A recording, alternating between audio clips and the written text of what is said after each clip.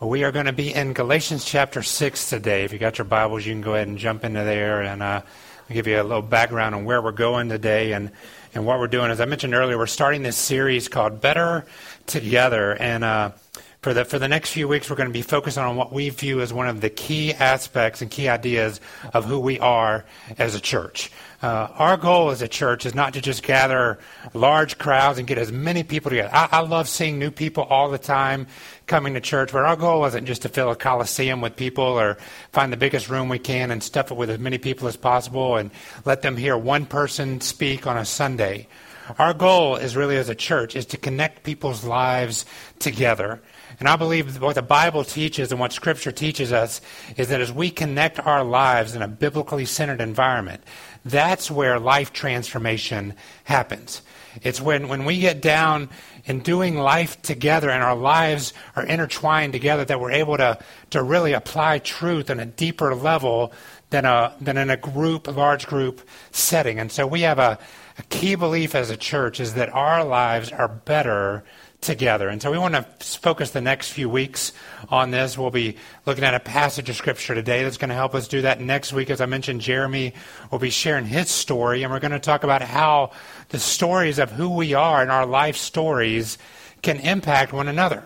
And as you hear his story, and you're going to be challenged to think about your story and sharing your story, that you have power in your story, whatever it is. And then the following week, we'll have our church-wide brunch and talk about shared experiences, how when we experience things together, it gives us depth in our relationship. And then the last week of September, we'll be talking about how we eventually share our lives together out of Acts chapter 2, where it literally says at one point the believers sold everything and kind of lived as one. And we're not going to ask you to sell. We're not having a church-wide garage sale or yard sale that day. It's just this idea of what it's like when we actually take seriously this idea of doing life together.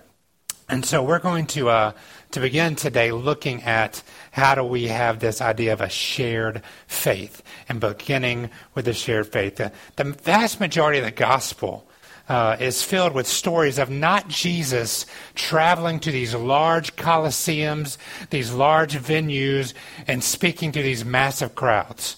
All right, you would think today, like when you think of the most popular speakers today, the most popular artists, the most popular musicians, like they go to these large venues and they gather huge crowds of people. They sell out MSG for 3 nights and they play to a crowd of people, and that's how they get their message across. Now, Jesus at times spoke to large crowds. He did. But the vast majority of his teaching, the vast majority of his life was spent simply walking around and doing life with those that were following him. Think about it. You know, as he walked, he taught. As he did life, he taught. It wasn't just a sermon. It was a life and intersecting lives that he taught. Think about it. One day he walked by a fig tree. And he taught them what it meant to be a true follower of Christ, meant to be fruitful. One day in the midst of a violent storm, he teaches his followers about true peace. In the middle of a death of a close friend, he teaches his followers about real hope is found. Jesus' biggest lessons were not usually taught to the biggest crowds. His biggest lessons were usually taught to the most intimate of audiences, because he understood in those moments of knowing each other and doing life together, that's where it happened. But yet, even in spite of this teaching, in spite of these examples, we as people have this tendency to isolate ourselves, to keep a wall up between us and other people. And why do we do that? Now, for some of us in this room, the idea of doing life with other people is exciting. And for others, that idea of what we're talking about right now is terrifying. Like it's just not who you are. But I want you to understand this morning that whether you consider yourself an extrovert, an introvert, whether you consider yourself a party animal or a recluse, outgoing, or you can't stand people. Like you're just one of those, like, that's all I can do to be in here with this crowd this morning. Wherever you sit in this spectrum, we all still fear one thing. So even if you're the most outgoing person in this room, you can be outgoing. That doesn't mean you're really doing life with other people, because often we fear this one thing, and what we fear is intimacy. We fear actually being intimate and being completely known by someone else. You see, doing life with other people is much more than just hanging out, throwing a party, or always having people around. It is instead about letting people into your life, letting people into your soul, into your thoughts, into your heart, into your dreams, into the real idea of who you are. It's being transparent with others. It's being vulnerable with others. It's being honest with others. It's exposing the innermost self of who you really are to other people. And that's a terrifying thought.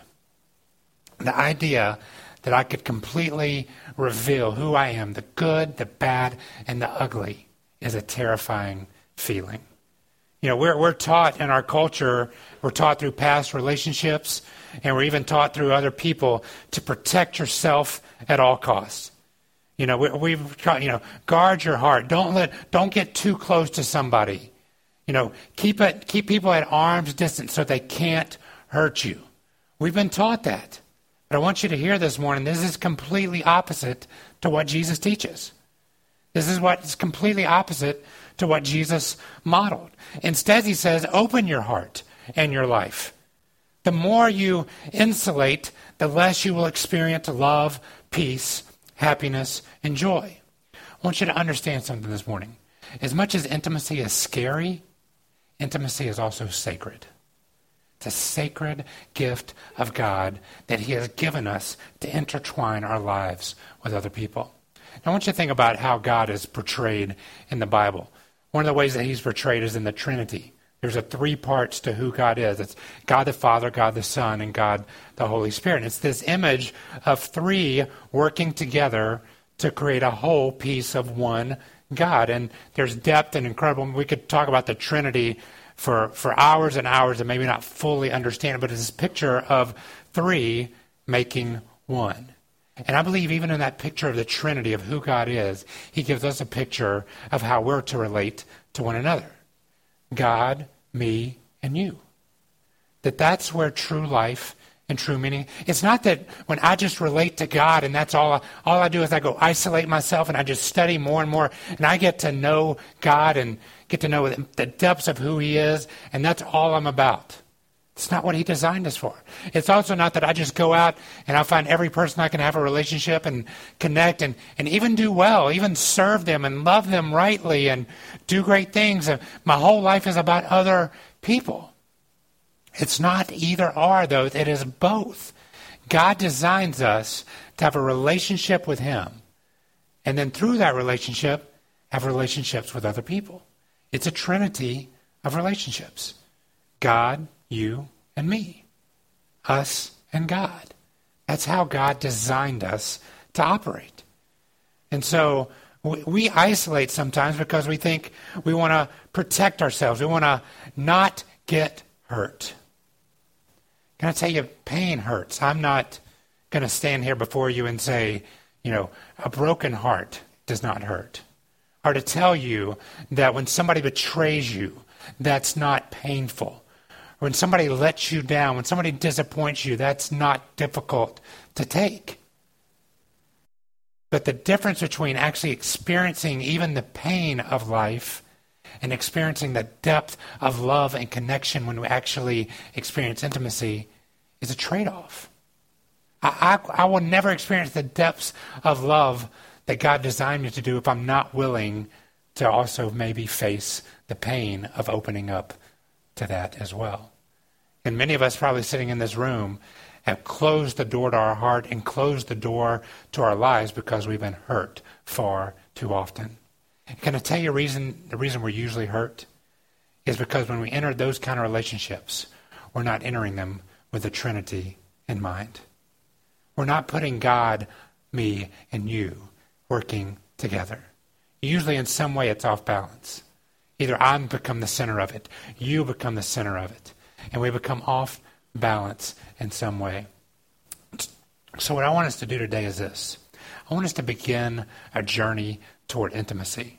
Because it's not just something I can tell you, hey, you should be intimate with one another. Expose your lives to one another this morning. That's not the step of growth. We have to actually journey toward that. And I believe this month, as we look at doing life together, that we're better together, is going to help us journey toward intimacy. And so I want you to see that intimacy first begins by realizing that you and I, as followers of Christ, have a shared faith.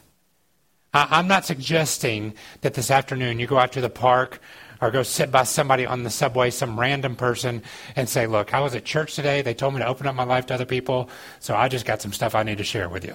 And I just lay it on them. I mean, that might be interesting to watch, but I'm not sure that is what God had in mind here, is that we just pour our lives out to anybody and everybody that we come across. That's not it. As a matter of fact, in Galatians 1, verse 1, the very first word lays a framework for intimacy. Look at it with me. Galatians 1, verse 1, the very first word is what? Brothers. Brothers. It's this idea that we have this bond, this connection. There is something in our lives that connects. We're not strangers. You may look around this room and go, I don't know everybody in this room. I don't know every person. But all of us in here on at least a journey in some part of our life to connect with God and connect with Christ. Whether you're investigating that or you're fully committed to it, we at least have some commonality with that. And as we grow in that bond and our depth of connection to Christ grows, then we see that pay off through deeper bonds. So the idea of brothers. Like I think about in my physical life, my brother Jay. All right, I think about this irrevocable bond that him and I have. His unbreakable bond. He's 3 years older than me, and so he's been in my life the entirety of my life. He had about 3 years without me, and he probably enjoyed those 3 years, and now he's like, oh, I wish I could go back there. But anyways, we have this irrevocable, unbreakable bond. Time and distance do not break that. Just because he lives 1,000 miles away does not mean that we aren't still brothers. We don't still talk and communicate. Even when we do things to each other. Even when we get upset at each other. I remember one day growing up, I don't even remember why I was thinking about this story. I was like, why did I do this? I think I just like to pick on my brother sometimes. If you have a sibling, you probably understand that. But like I walked into Jay's room one day and I had my hands behind my back and I was like, Jay, pick a hand. And he thought, oh, cool. You got something special for me. And he was like, pick this hand. And I was like, whoop, pow. And I just slapped him right in the face. Like, man, I just started laughing. And he's looking at me like, what was that? Like, why? And I was like, I don't know. I just thought about it. I thought it would be fun. And he was like, we ended up laughing on the bed. I was like, thank God that we were laughing about this because he's a good bit bigger than me and he could have just, stomped me. But even when we do random evil things to one another, we're still brothers. And I want you to think about it in this room. Even as we sometimes may disappoint one another, as we may fall short in our personal relationships with one another, we're still brothers and sisters in Christ. I'm not going to be perfect. You're not going to be perfect. We as a whole aren't going to be perfect. But when we approach life in this trinity of God, me, and you, and forgiveness and grace and all this flows, then we can experience the brotherhood and the sisterhood of faith. Let's look at the rest of this verse real quick, and we're going to jump into some applicable teaching here. So Galatians 6:1 says this, brothers, if anyone is caught in any transgression, you who are spiritual should restore him in a spirit of gentleness. Keep watch on yourself, lest you be tempted. So in a shared faith, the first thing we're committed to is this, reconciliation. We are committed to reconciling relationships together. What that means is this. If I'm angry at you, if I'm upset at you, if I feel like you've done something to wrong me, or if I've done something to wrong you and I know, I'm not going to let it go. I'm not going to act like it didn't happen. I'm not going to ignore you. I'm not going to shun you out of my life. It means that I am committed to reconciliation, to reconciling the relationship. How does that play out? The first thing it says there is what? Be quick to forgive. Right? He says, brothers, if anyone is caught in any transgression, you who are spiritual should restore him in spiritual gentleness. One, be quick to forgive. This means be ready to show grace to others. Allow the grace of God to abound in our relationships in such a way that when a fellow believer is caught in sin, Our desire is to restore them, not to ostracize them. What's our natural tendency? Right? Somebody does something wrong to me, or we hear about somebody doing something wrong, we're like, oh, let me get as far away from that as I can. And Paul here in his letter to the Galatian church is like, no, when somebody falls short, when somebody sins, don't run away from them. What should you actually do? Run to them. Run to them. Because when you show them grace, when you're expressing grace to them, it restores them, but you're also reminding yourself of the grace of God that you've experienced. So when somebody sins, it's not our job to run away from them. It's not our job to excuse it either. What does it say we should do? We should restore them. And so that's what we're called to do, to reconcile. You know, our first response when we see sin in the life of others, remember this, is to run to, not run from them. The second thing he says here is not only be quick to forgive, that's an outward. What about us? It says we should be then slow to sin. He says, keep watch on yourself, lest you be tempted. So the idea here is that we need to be on guard of temptations. Don't let the church's and your friends' willingness to forgive and restore you become an excuse for you to sin. As a matter of fact, with the willingness for others to forgive you should actually motivate us not to sin. Sin and forgiveness go hand in hand. Think about it this way. If there was no forgiveness, if there was no sin, there would be no need of forgiveness of sin. But if there was no forgiveness available, then there would be little restraint in the hearts of men and women to guide their behavior based on consequences of others. Right? I mean, sometimes we make decisions based on we know how this is going to impact other people. How this will be viewed by God, how this will be viewed by my wife, how this will be viewed by my children, by my friends, by my coworkers. And if there is no option of forgiveness, then you have no restraint. There's no need then. You can do what you want because I'm not going to be forgiven. So what? I've already messed up. I'll just mess up again. Forgiveness actually motivates us not to sin. The key thought I want you to grab here is this. We should strive to keep sin from ruling our lives while at the same time being really willing to restore those who have been captured by it. So guard our hearts from sin, but be quick to restore those that have fallen into sin. Guard your heart, but give forgiveness. Guard your heart, but give forgiveness. That's how reconciliation begins. That's step one on this, understanding this shared faith that we have in this journey toward intimacy. Now look at Galatians 6, 2 through 5. It says this, now bear one another's burdens and so fulfill the law of Christ. For if anyone thinks he is something when he is nothing, he declares or deceives himself. But let each one test his own work, and then his reason to boast will be in himself alone and not in his neighbors. For each will have to bear his own load. The thing I want you to see here is this. In a shared faith, we are committed to interdependence. This idea that we are dependent upon one another. It's not just that we reconcile each other and be, okay, I'll forgive you and you forgive me, and now we're these separate entities again. It's learning to realize that our lives are dependent upon one another. And interdependence doesn't mean that I am completely dependent on somebody else, right? It says that each will be kind of judged by their own work.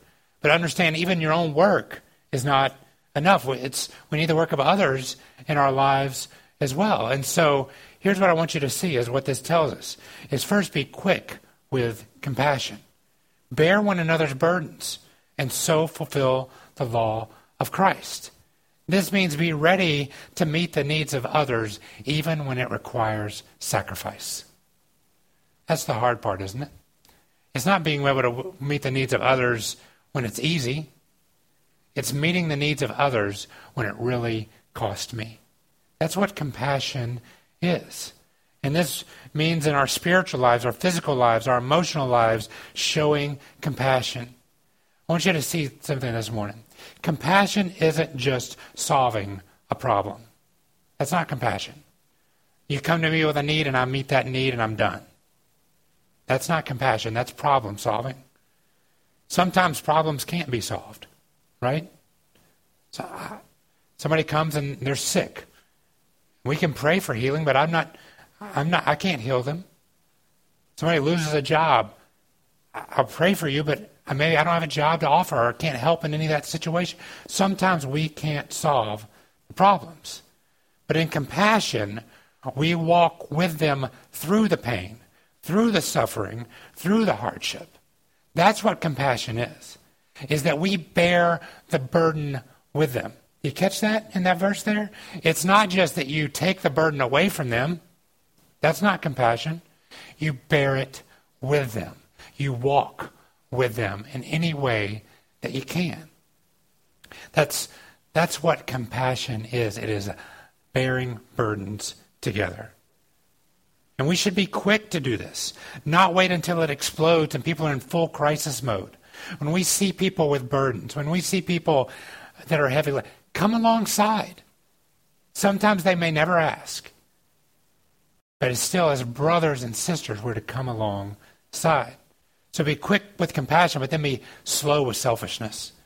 It says there in verses 4 and 5 that, don't think that you're better than other people. Be on guard against personal preference and pride. Don't refuse to help. Don't think that, wait till they've never done anything for me. I'm going to wait till they do something for me, till I help them out. That's what creates isolation. It says we should be slow with selfishness. Don't move into that realm. And the key thought here is this. We should strive to keep the needs of others prominent in our lives while learning to develop a healthy view of ourselves. We want to view others' problems, keep them in a prominent view of our life, and keep ourselves in a secondary view. Think about how that would work if we all did that. I'm looking at you and I see your problems and I'm making them prominent in my life. So let's say I have a major problem going on in my life and I share it with you.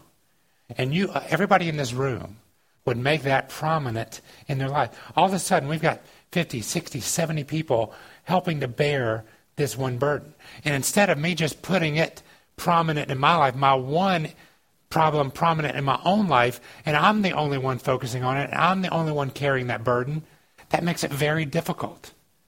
And so as this cycle, it sounds weird, but as I make others' problems prominent and mine secondary, mine actually get more and more help because there's more and more carrying the burden with me.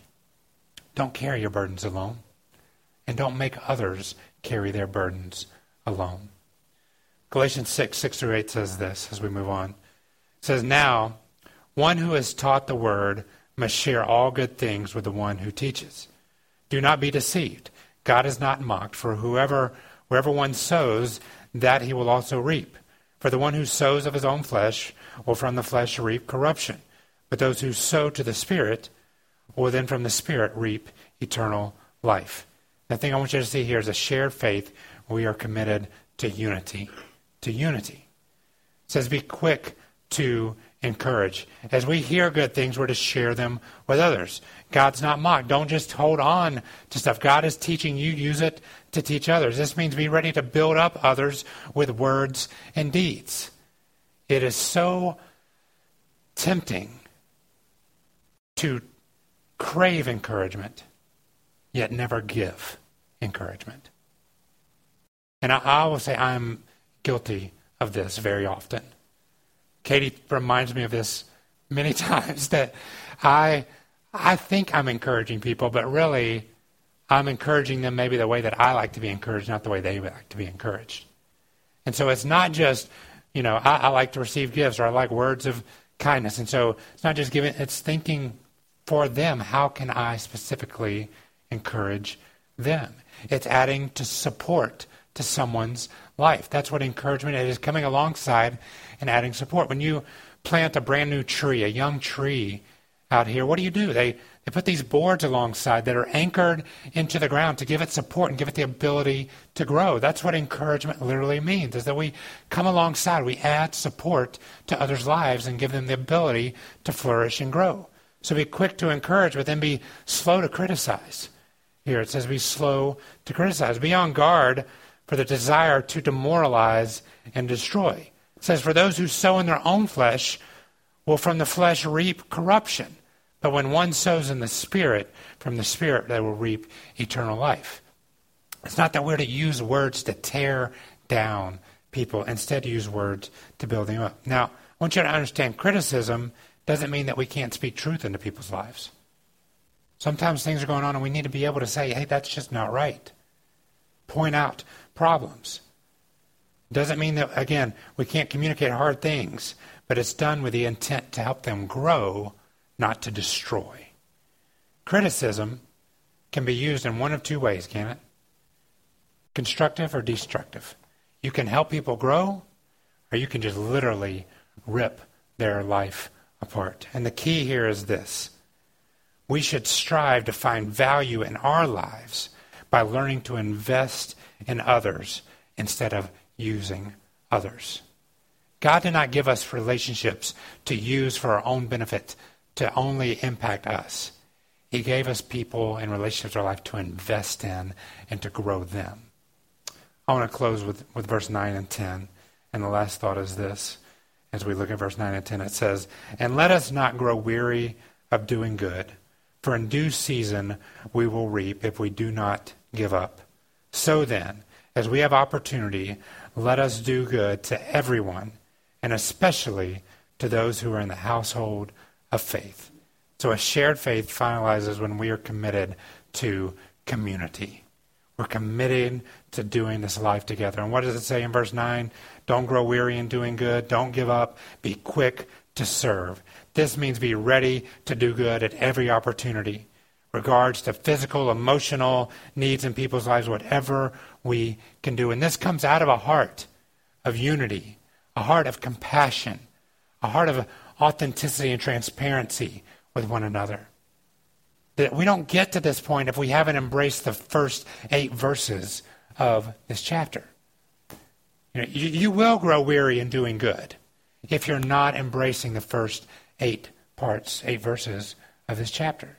So don't grow weary, but be quick to serve and be slow to separate from other people. Be on guard from our desire to isolate and insulate ourselves from others. We as people are just like this. But I think New York adds fuel to this fire. We live in a city where it is so easy, even in millions of other people, to live isolated lives. We can walk down a street and we can act like nobody else is there and put our earbuds in and just go about our business and forget that anybody else in this city even exists. We can live on our apartment floor and not get to know our neighbors. We can live behind a closed door the whole time. We can find ways to isolate. And that's not what God has called us to do. He says there, even in verse, he says, do good to everyone. So he's like, you don't get to pick and choose, but especially to those in the faith. So I want to encourage you this. Even if you're not willing to connect with other people right now, would you at least be open to connecting your lives with people who hold some of the same values as you, are searching on the same faith path as you, and let God begin to show you how life is supposed to work in that trinity of relationships.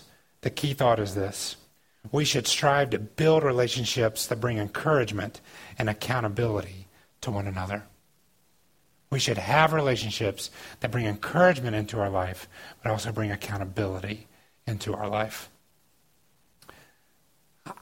I'm tempted, just like you, to isolate.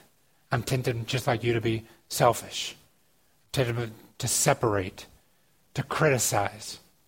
Those are all easy things to do in my life. I was in Times Square yesterday. I don't enjoy a visit to Times Square. We had friends in, and I'm like, okay, we'll meet you there. But they're like, we're going to spend all day here. I'm like, oh, let me pray for you. and I'm literally, we're walking to meet them. And, you walking through Times Square, people are like, oh my gosh, they're just walking down the sidewalk, oblivious to other people. And I'm literally walking, I'm having to make this mental decision. Am I going to bend the shoulder or not as I'm walking, right? You've had that choice, right? You see people coming at you and you're like, Well, I can just, I can see, I could pop them with the shoulder. I could spin them good. Like, they're just not paying attention at all. And I'm walking, and I'm like, I already prepped this message, and I'm like, oh, I got to bend the shoulder. Like, I have to, like, okay, go by. Like, you have to literally set yourself aside. And that's almost what I'm asking you to do to take step one today. I'm not asking you to run out and let's all give each other huge hugs at the end of this sermon. That's not what I'm asking. But would you at least relationally begin to just bend your shoulder a little bit? Give people a chance. Open up your heart just a touch so that relationally you can begin to understand what it means to have God, you, and me working together to see how this life is truly better together. Would you pray with me?